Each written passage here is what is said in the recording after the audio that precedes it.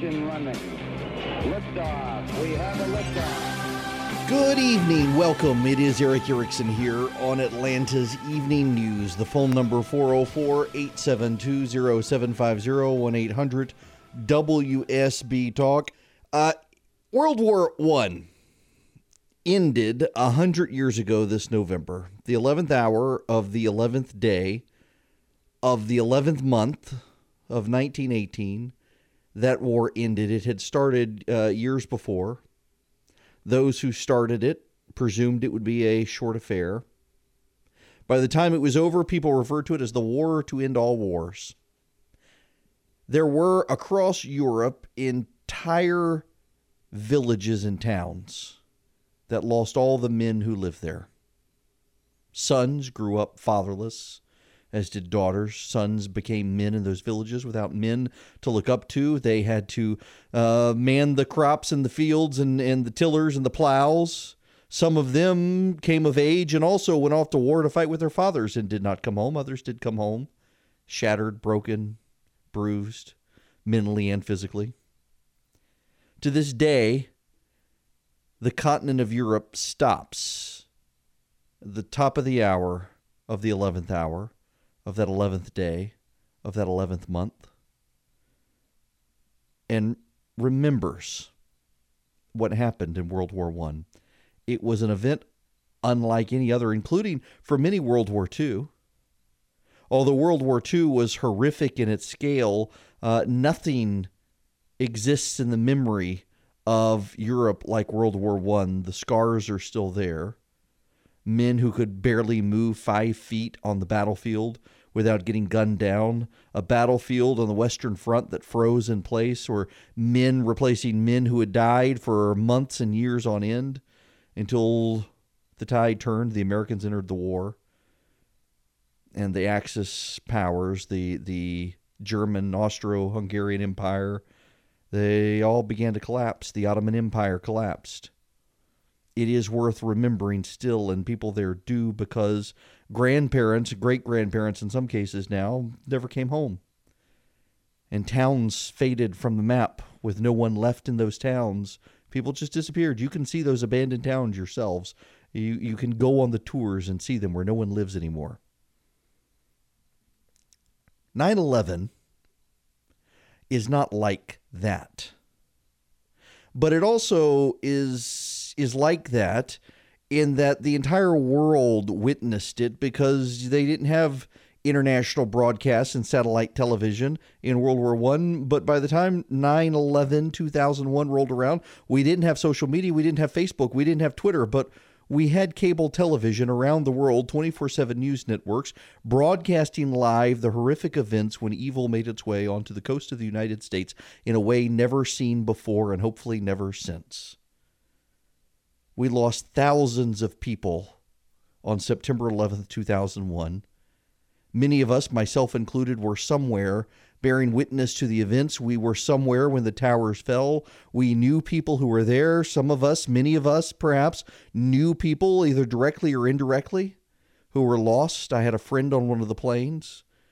I knew another who was working the election that day. It was election day in New York City. And she was lost, couldn't be found. One of the polling precincts was at the bottom of the World Trade Center. I worked for her father. Luckily, she was safe. She had been able to run into another building, but couldn't get out when the towers fell. She had to be rescued along with others. And even now, there are tens of thousands of people who suffer the effects of cancer and disease from the fallout, from the fall of those buildings. Every year, we just set aside a day like this. One day, maybe we'll get to the point where it's not a day where we should remember, but today is still a day where we should stop and remember and open the phone lines for you so that you can share where you were, what you were doing the day 17 years ago those towers fell. 404-872-0750, 1-800-WSB Talk. There are, if y'all could see the phone lines right now, just bear with us. Our call screener is earning her keep today. I really do think that maybe there will come a day where we just decide that it's It's a day we no longer have to have our presidents, all our presidents, our current president and past presidents living all in black, all in the same place with the vice president at the Pentagon or the World Trade Center while others are in Pennsylvania mourning what happened, remembering what happened. But I want to make this point, and I think it's a point that we need to dwell on, whether I'm on radio or not. We buried John McCain last week, and there were lots of people eulogizing him at his funeral and in press saying they don't make him like that anymore. Well, yeah, every person is unique. But the reason we say that it'll make him like that is we forget the age in which he was born, and he rose to meet a challenge that he, a son of privilege, really didn't have to meet, and he did. But I've got to tell you that there are plenty of people, ordinary Americans, who you would have never heard of, who you probably have never heard of, who on that day when evil flew into the United States aboard planes, rose to the occasion. The moment met the man, and the man met the moment. The woman met the moment. And they were heroes. Christian Adams, Lorraine Bay, Todd Beamer, Alan Bevan, Mark Bingham, Dior Francis, Sandra Bradshaw, Marion Britton, Thomas Burnett Jr., William Cashman, Georgine Rose, Corrigan, Patricia Cushing, Jason Dahl, Joseph DeLuca, Patrick Driscoll, Ed Porter, Jane Folger, Colleen Frazier, Andrew Garcia, Jeremy Glick, Lauren Grancolis, Wanda Green, Donald Green, Linda Grunland, Richard Gundango, Leroy Homer Jr., Tashia Kugi, Cece Lyles, Hilda Martian, Waleska Martinez, Nicole Miller, Louis Knack II, Donald Arthur Peterson, Gene Hoadley Peterson, Mark Rothenberg, Christine Snyder, John Telegnani, Elizabeth Juanillo, Deborah Ann Jacobs, Kristen Goldwhite. Those were the victims on Flight 93 who made the conscious decision to crash their plane into the ground in Pennsylvania to spare others taking their own lives, knowing what would happen. Ordinary men and women you would have never heard of, who were bold when the occasion came. Ordinary people who became heroes, martyrs. Don't tell me that we'll never see men like John McCain again, because every time those terrible moments come to us, Americans rise up to meet them. We'll be back with your phone calls.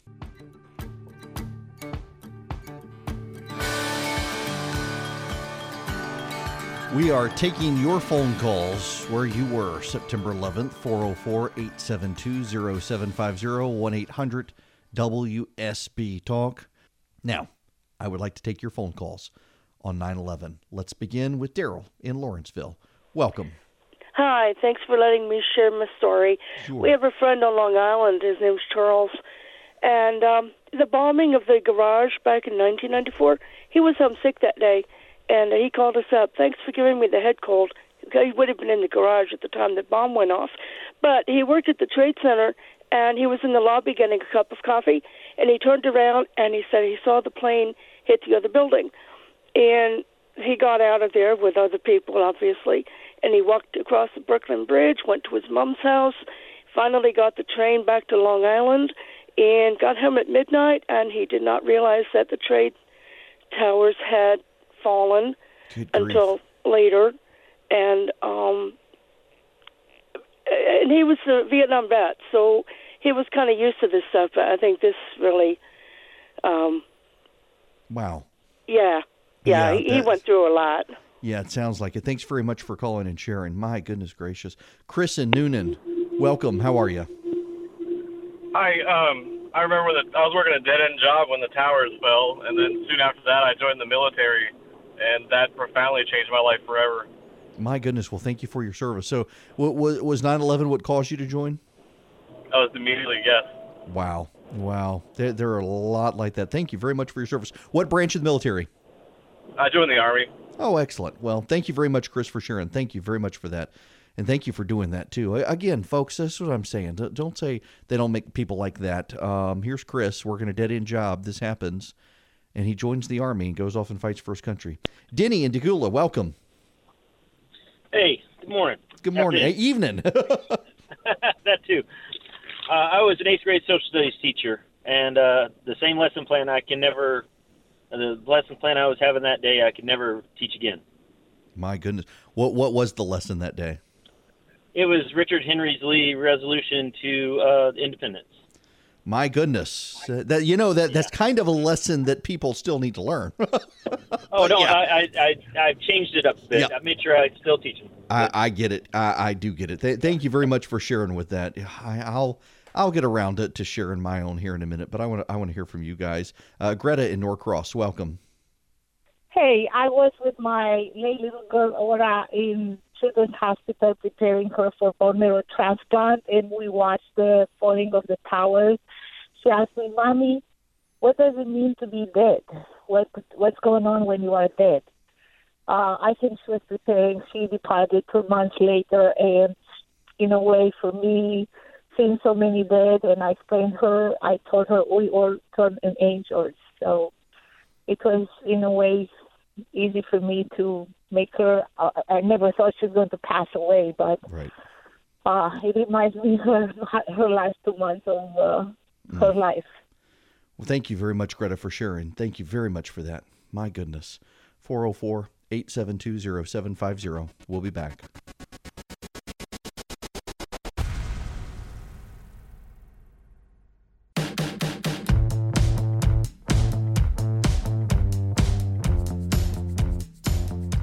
It's 39 after the hour. Eric Erickson here. The phone number 404-872-0750, 1-800-WSB-TALK. We are taking your phone calls where you were on that day, 17 years ago. This day, September 11th, 2001. Patrick from Snellville, you are up next. Welcome to the show, Patrick. Hi, thanks, Eric. 17 years ago, I was stationed on the USS John C. Stennis. We were doing carrier qualifications off the coast of San Diego. And I got up, went to the galley, had my breakfast, went to my work center, started working, and noticed some of the guys were standing around the TV. And I looked and saw the first tower burning. And I was thinking, well, how did that pilot not see that airplane? And the second plane hit. And the captain came over the ship's intercom system and said, "Fellas, I don't know what exactly is going on in New York, but something's going on. And I'll let you know what I know later."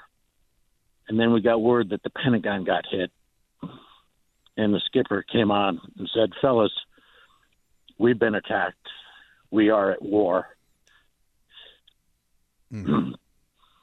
And we did combat air patrols over San Diego, L.A., and Long Beach, and our fighters had orders that anything in the air was supposed to be shot down. Mm-hmm. After that, good grief. We started our deployment. We were supposed to go in February, but we started a week later instead. Mm-hmm. And on our way over, a cop from New York City sent the John C. Stennis a package, and in that package was a flag. And it flew over the wreckage of the World Trade Center, and we flew it from our mast on our ship, and we put it in the first airplane of the first strike package that took the fight into Afghanistan. Good for you. Patrick, thank you very much for calling and sharing. Thank you very much for your service and for doing all that you did after those days, rising to the occasion. I certainly appreciate it. I know all the audience does. Back back to the phones we go. Chris in Atlanta, welcome to the program.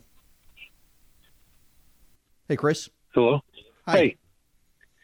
Hey, I was in active duty Navy, and I was stationed aboard the USS Ticonderoga cruiser out of Mississippi, and we were in home port. We were just got home from deployment, and we had half the crew was on vacation, so we were ordered to pull out into the Gulf of Mexico and patrol help patrol the Gulf with half our crew because of what happened.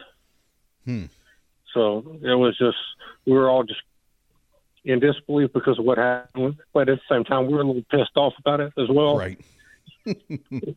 Yep. So.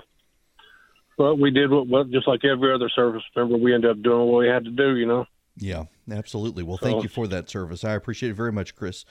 Thank you. Brian and McDonough, you are up next. Welcome. Well, hey, Eric, I wish my story was as heroic as the last two guys and most of the other callers. Unfortunately, during that time, I was actually serving some time in a Georgia prison for some stupidity that I'd been in back then. But we suddenly our TVs came on, which they kept them off during the day, and suddenly our TVs came on. And about that time is when we saw the second plane come in and hit the second tower. And everyone was just at a dumbfounded state for a long time that morning. But as time went on and we understood what was going on and learned more about what was going on, it was really kind of amazing to me. Probably 80 or 90% of the people who were in there at the time with me, they were coming up with any way. We were willing to offer to extend our prison time if they would let us come out and go and fight for our country and band together, or go help in New York and band together and support what was going on there, and then come back and finish our time. I have heard stories like this, Brian, from a number of people who were incarcerated at the time, and they just wanted to get out and go fight for the country. Absolutely. I know at least 80 or 90% of us were ready.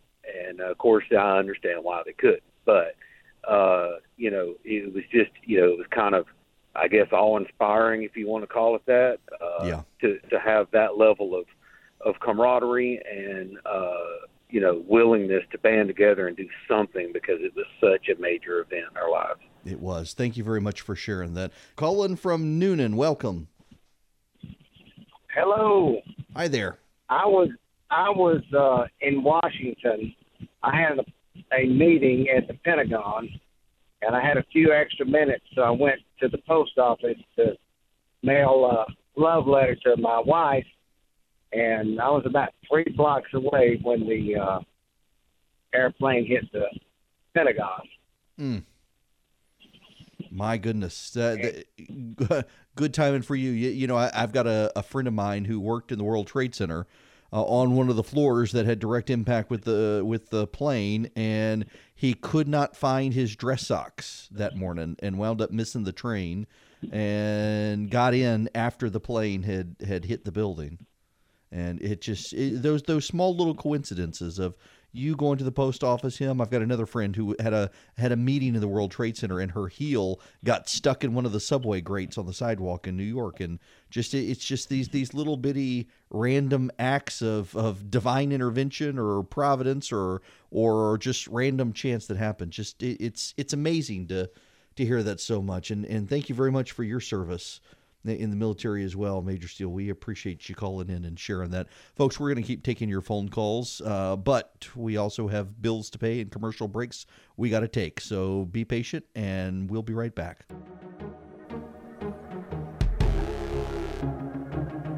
It is 54 after the hour. Eric Erickson here. Y'all, don't forget to get the WSB Traffic app, as we have all the weather refugees coming into Atlanta. We will keep you up to date on traffic better than the algorithmic-based computer map apps will be able to do, because we have actual live human beings and helicopters in the sky monitoring traffic, unlike the computer algorithms.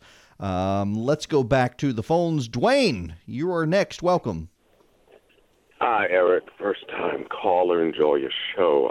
I'm a music educator, in DeKalb County. And at the time on that day, I was escorting a group of students, returning them to their classroom, when I came upon two of my coworkers who asked me, "Yeah, Dwayne, did you call home and check on your people?" And I'm like, "Call home? What for?" The other one whispered, "He doesn't know." They say, "Look, you need to go in the library and check out what's going on the television." So the first thing I saw was the look of horror on all of my coworkers' faces. And as I turned to look at the television screen, I saw the first plane with the tail protruding from the side of the first building that it hit. And that was hit. And the commentators were wondering whether or not it was an accident or at that time they didn't know, was it intentional? They didn't know. And I said out loud in earshot distance of everyone in the room, I said, and I quote, "That ain't no accident. And I guarantee you there's another one on the way," end quote. And you can only imagine the looks on everyone's faces as they all turned in an orchestrated fashion. After the second plane hit, they all turned and looked at me. And they said, "How did you know that?" I said, "Look, common sense. They're called the Twin Towers." Not only that, but they tried a couple of failed attempts during Bill Clinton's administration. Yeah, you and had the third the time bomb was in the charm. basement with the shake. Dwayne, I've got to leave it there because I have a hard break, but thank you very much for sharing that. My goodness. We're going to keep taking your phone calls, 404-872-0750, 1-800-WSB-TALK, and then we'll talk about the Great Span and how it relates to this. 3, 2, 1, 0. All engine running. Liftoff. We have a liftoff.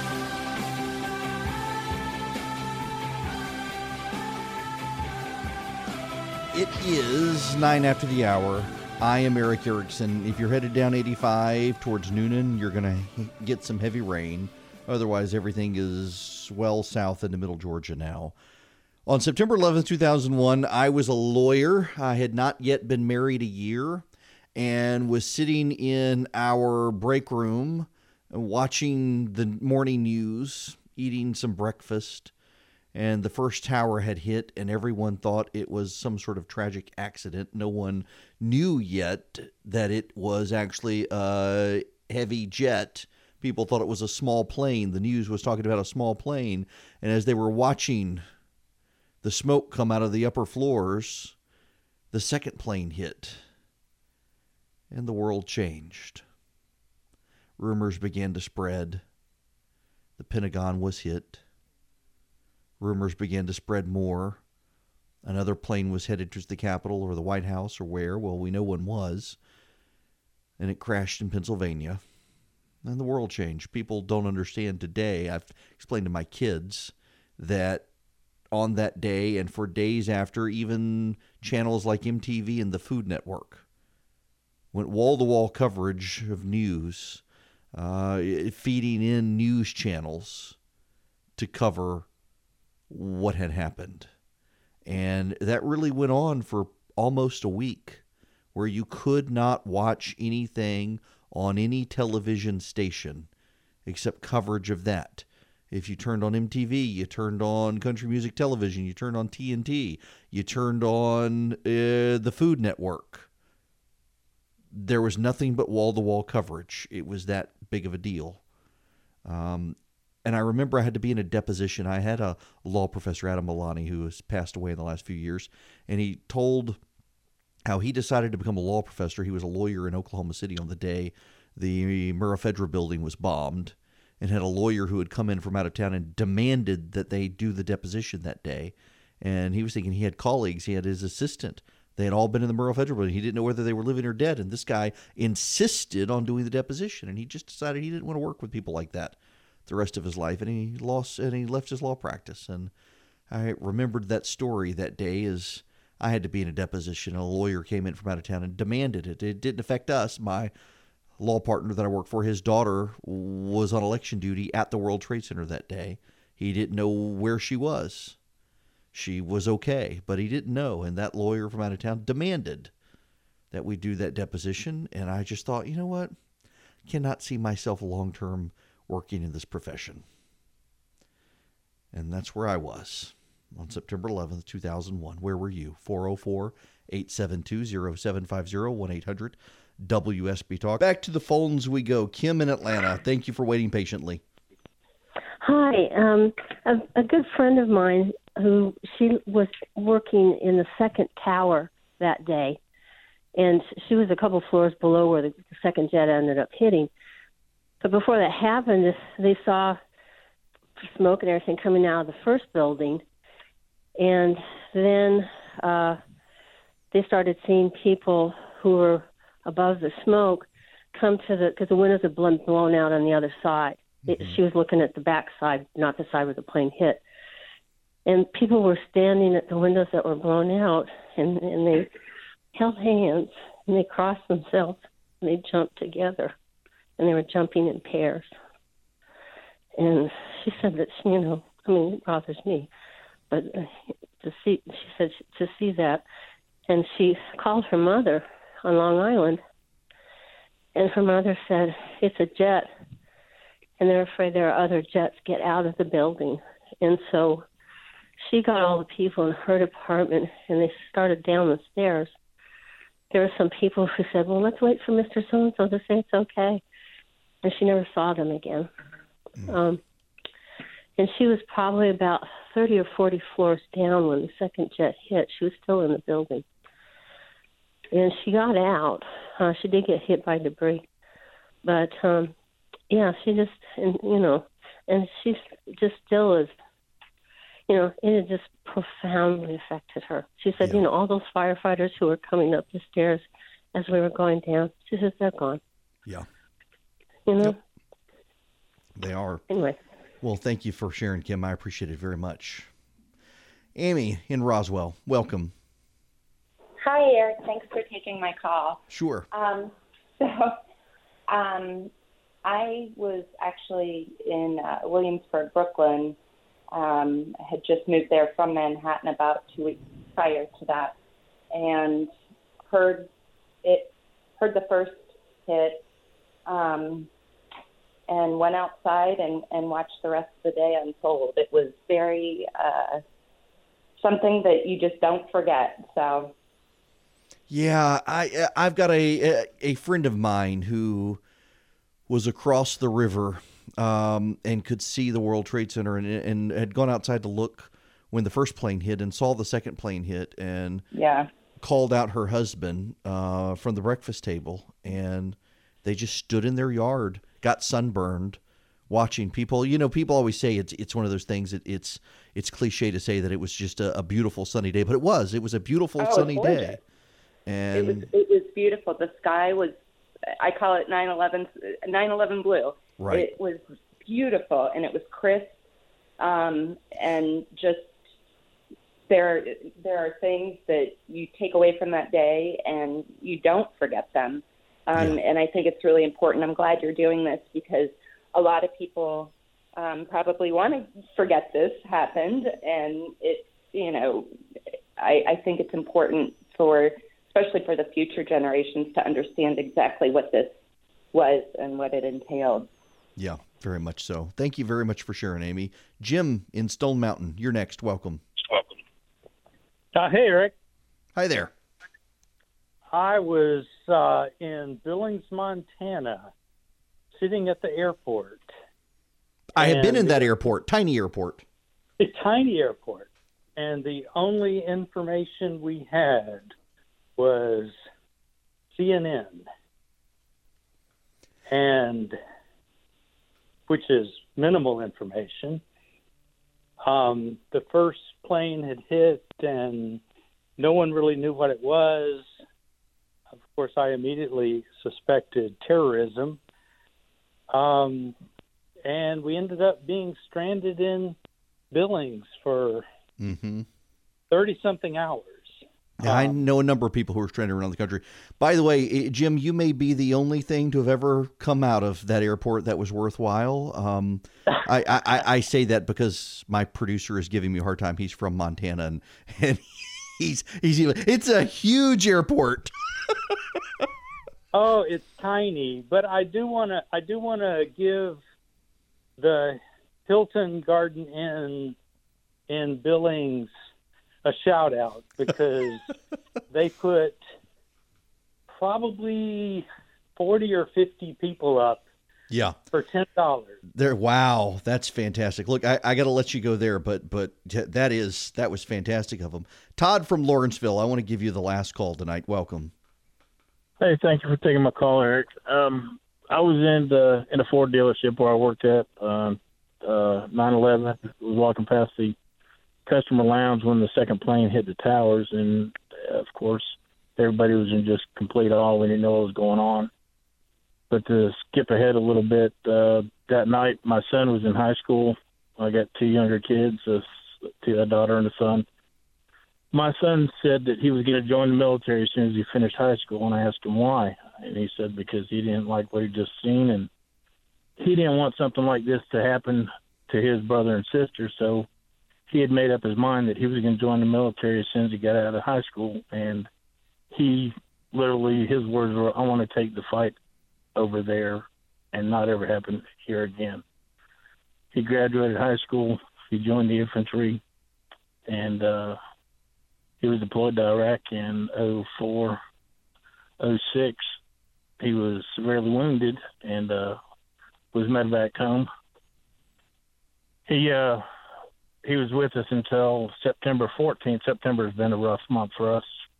September 14th is when he was wounded and medevac home.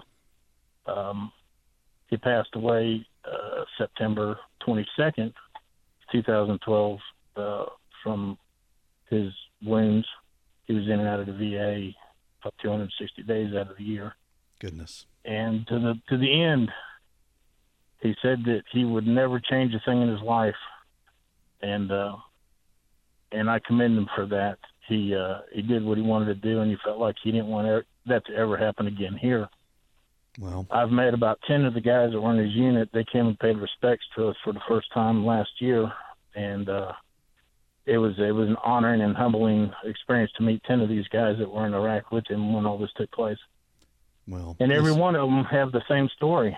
These guys were all 17, 16, and so 2011, 9/11, whether it directly affected us that day or later, it had a complete impact on a lot of families, and these guys.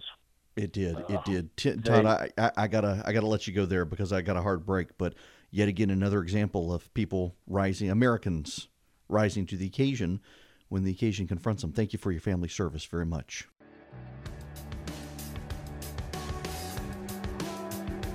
Welcome back, Eric Erickson here. I'm going to take back the show now. Thank you all for your phone calls this evening. Because I got a couple of things I want to talk about, and you know how the clock can be. It's all related.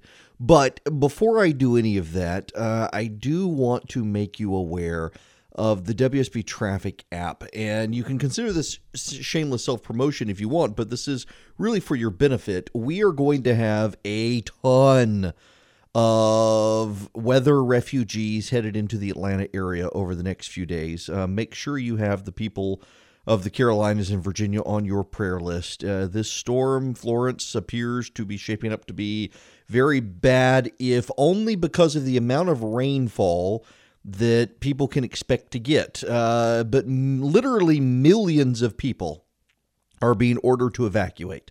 Some are mandatory evacuations along the coast. Others further inland are suggested evacuations, though not mandatory. Still, many of them are leaving in large part because the grocery shelves are empty now. I got a buddy of mine who had to go buy bread and milk the other day and figured he'd let the hysteria die down, and by the time he got there was nothing. So we got a lot of people who will be headed into this area. As a result, we're the only traffic team that has regular air surveillance of our own in the air. So you will be able to get really updated traffic. But tying into that is the WSB traffic app that you can get iTunes and Android.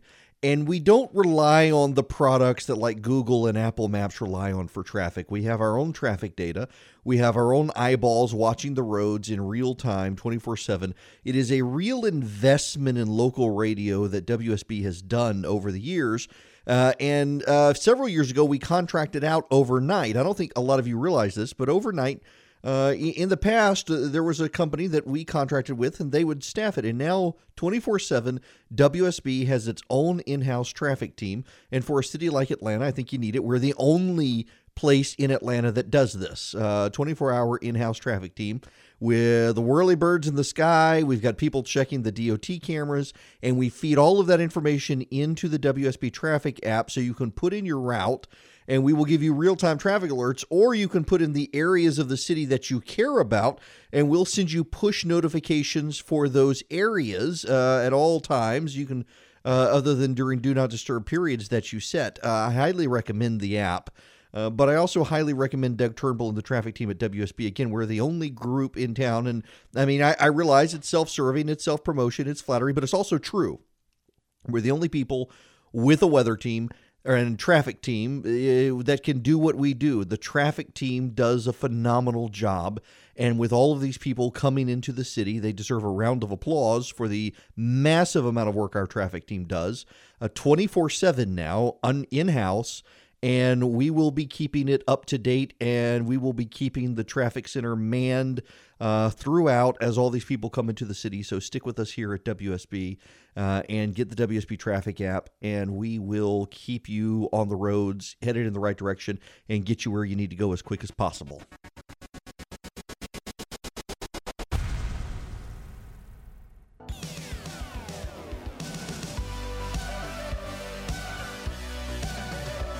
Have you guys ever heard of the idea of the Great Span?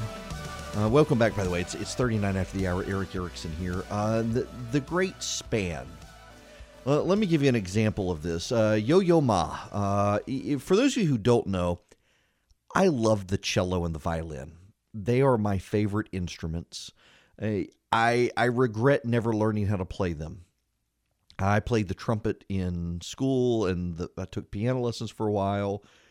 I always wanted to play the violin or the cello, and I never did, and never had the option to do so in a band program or anything in school, but I love them, and I love Yo-Yo Ma.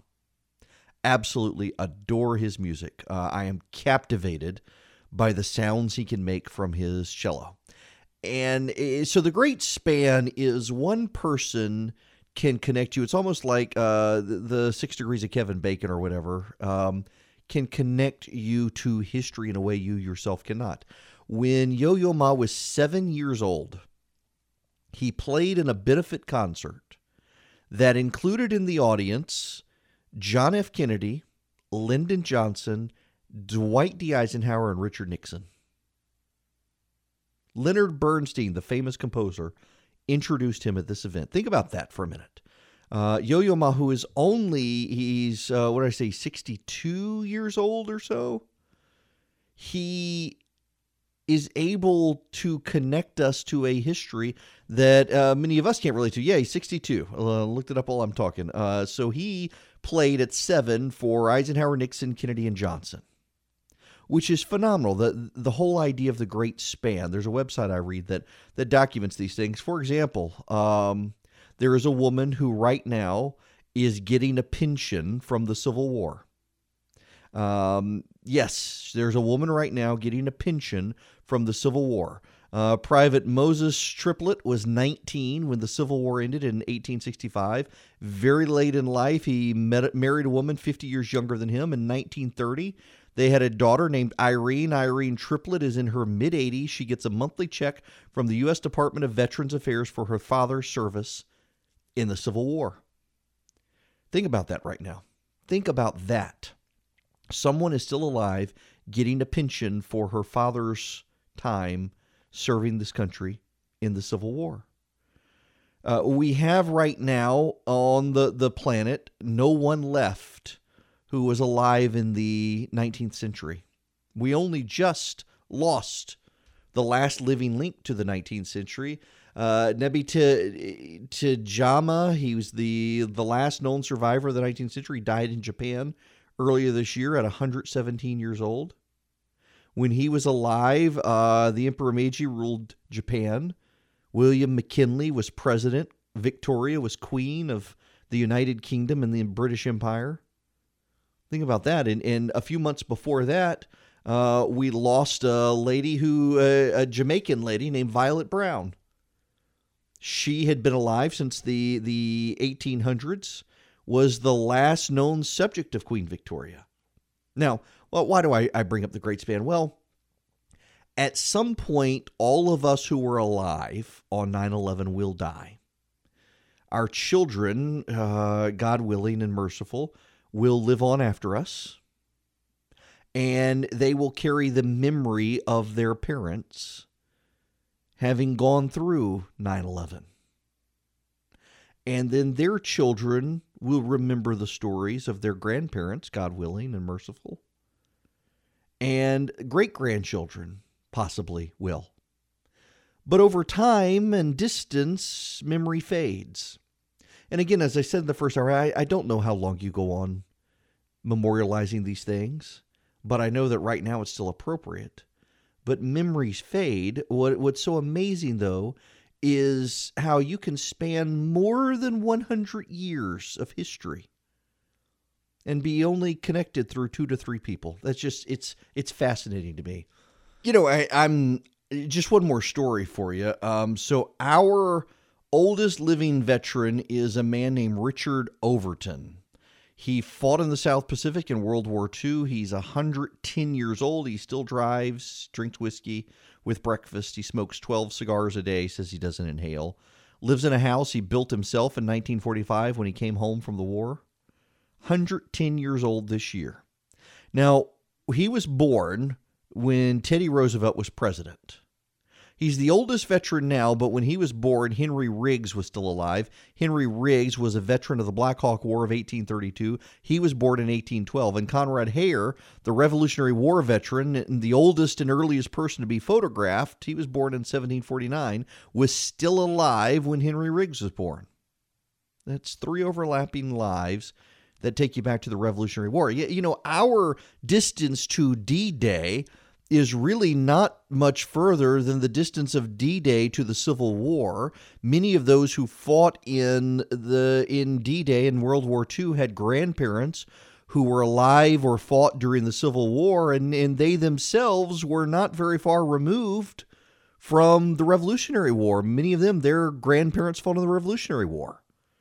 It's amazing the great span, how few people it takes to go back in time to get to very far in history through very few people. It's just something points to ponder this evening as we memorialize and think about what happened on 9/11 and how soon memory can fade.